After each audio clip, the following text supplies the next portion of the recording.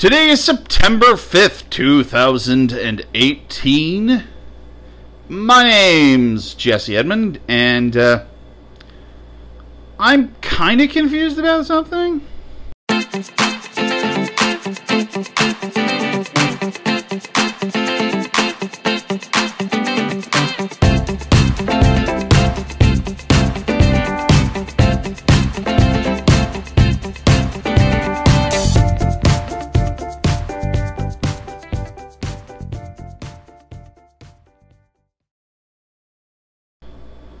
So, Colin from Snake Pit has been asking about D&D Beyond. What people think of it, what people want to do with it, if people use it, that kind of thing.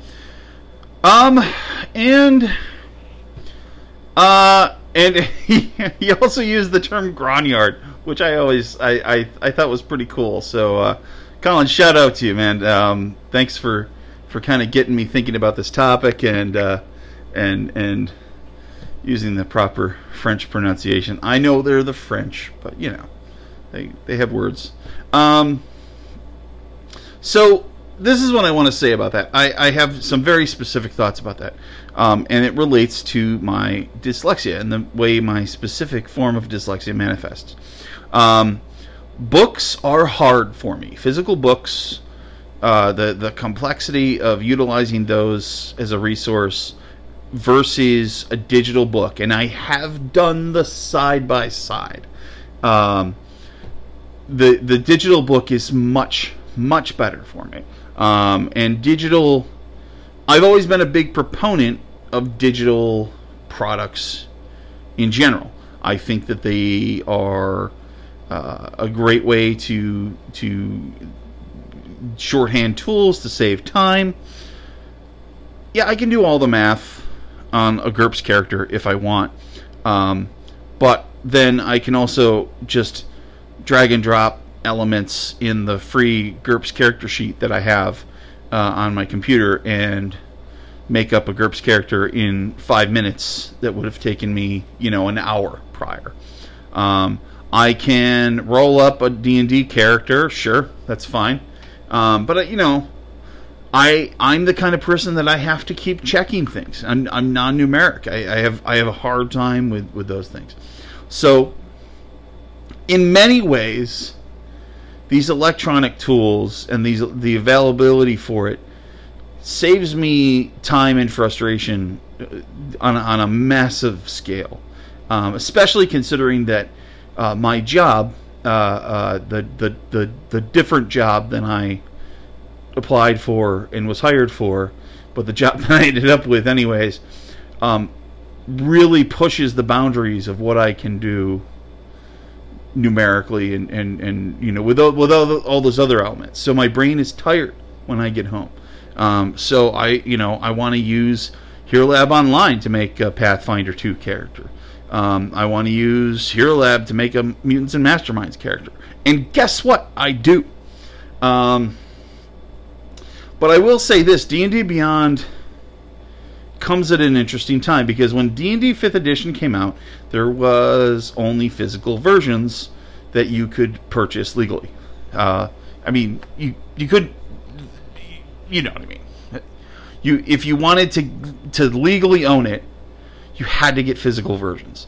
And I went on Twitter, as I am wont to occasionally do.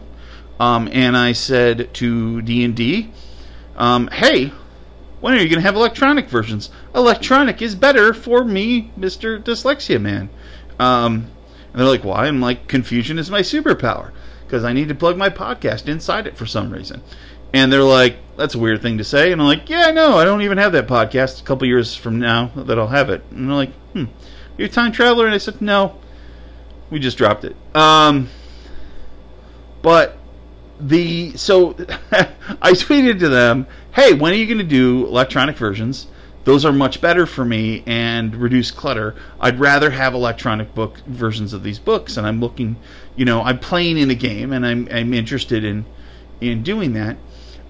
To which they responded kind of shitty. It wasn't the nicest thing nicest response you could have. It was basically like, well, you know, I understand your circumstances are specific, but we don't intend to ever do electronic versions of these books. I'm like, oh, thanks. So I said, oh, I guess I won't be buying them then, and kind of left it at that. You know, which was a snarky comment back at them, but so flash forward to listening to Critical Role, which I've been kind of into. You know, I kind of go back and forth on it. It's fun. It's not the best game players, but they do good character work, and I enjoy that element of it. But you flash forward to that, and they're using D&D Beyond, and I'm like, yeah, I'll try this out. So I try out the free version, and the free version is cool. I enjoy using it kind of as a resource. You know, I did purchase an electronic book for D&D at this point. Purchased Monstrous Races, because it was the game. It was the book that made all the other D&D people super angry, and I'm like, oh, I have to own this book. It was $3,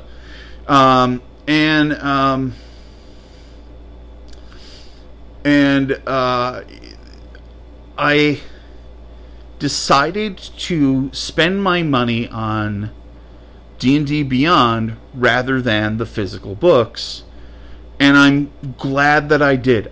At this point, you could not convince me to purchase a physical book for Dungeons & Dragons 5th edition, because I would say to you, oh, if I dig what's in it, I'm just going to buy the files for D&D Beyond and utilize them that way. It's a multi-user tool. You can run a campaign off it, which is awesome. I don't think it fully replaces like Roll20, but I could see a day where they incorporate something like that. And you know, it's very cool. And you can build custom content. So if you have your own stuff for a campaign, for example, I'm running an Eberron game, and one of the players was like, oh, I want to be a dragon raised person as a background. I got it right here, and I looked through it, and it seemed balanced. So I went in, built a background, made it available for the players. Player gets that background.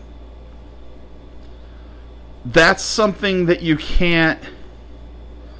Yeah, you can just do that and write it all down on paper and everything, but when I'm building an encounter and I can immediately look at all my players' abilities and see what they have and what they don't have. I mean, I'm running this campaign. I'm running virtually, and I'm doing everything online. And it's very helpful. I don't have to try to remember what they have.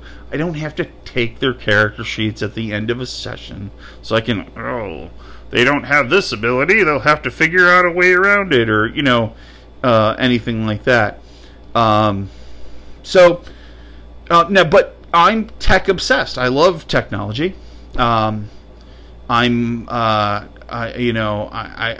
Technology has allowed me to interact with the world in ways that was impossible for me prior. So, that's a big part of it. And to Colin specifically from Snake Pit. It's not even the right one. Hey, Colin from Spike Pit. I specifically want to say I'm 43. So it's interesting knowing that we're around the same age, and we kind of fall in very different places on the technology spectrum for usability. But I know that there's people who hate using anything electronic. I game with people like that, and that's fine. But for me, it changes the way I can play, and it changes the fact that I can't play in some cases. So I advocate for it.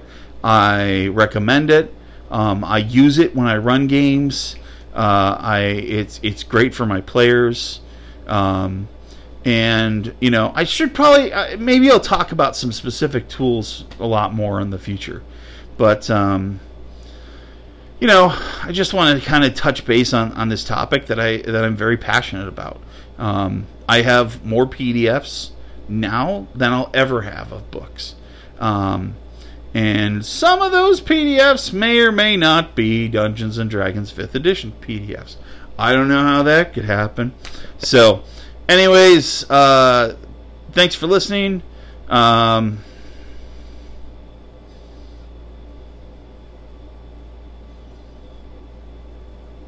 that was Awkward Silence.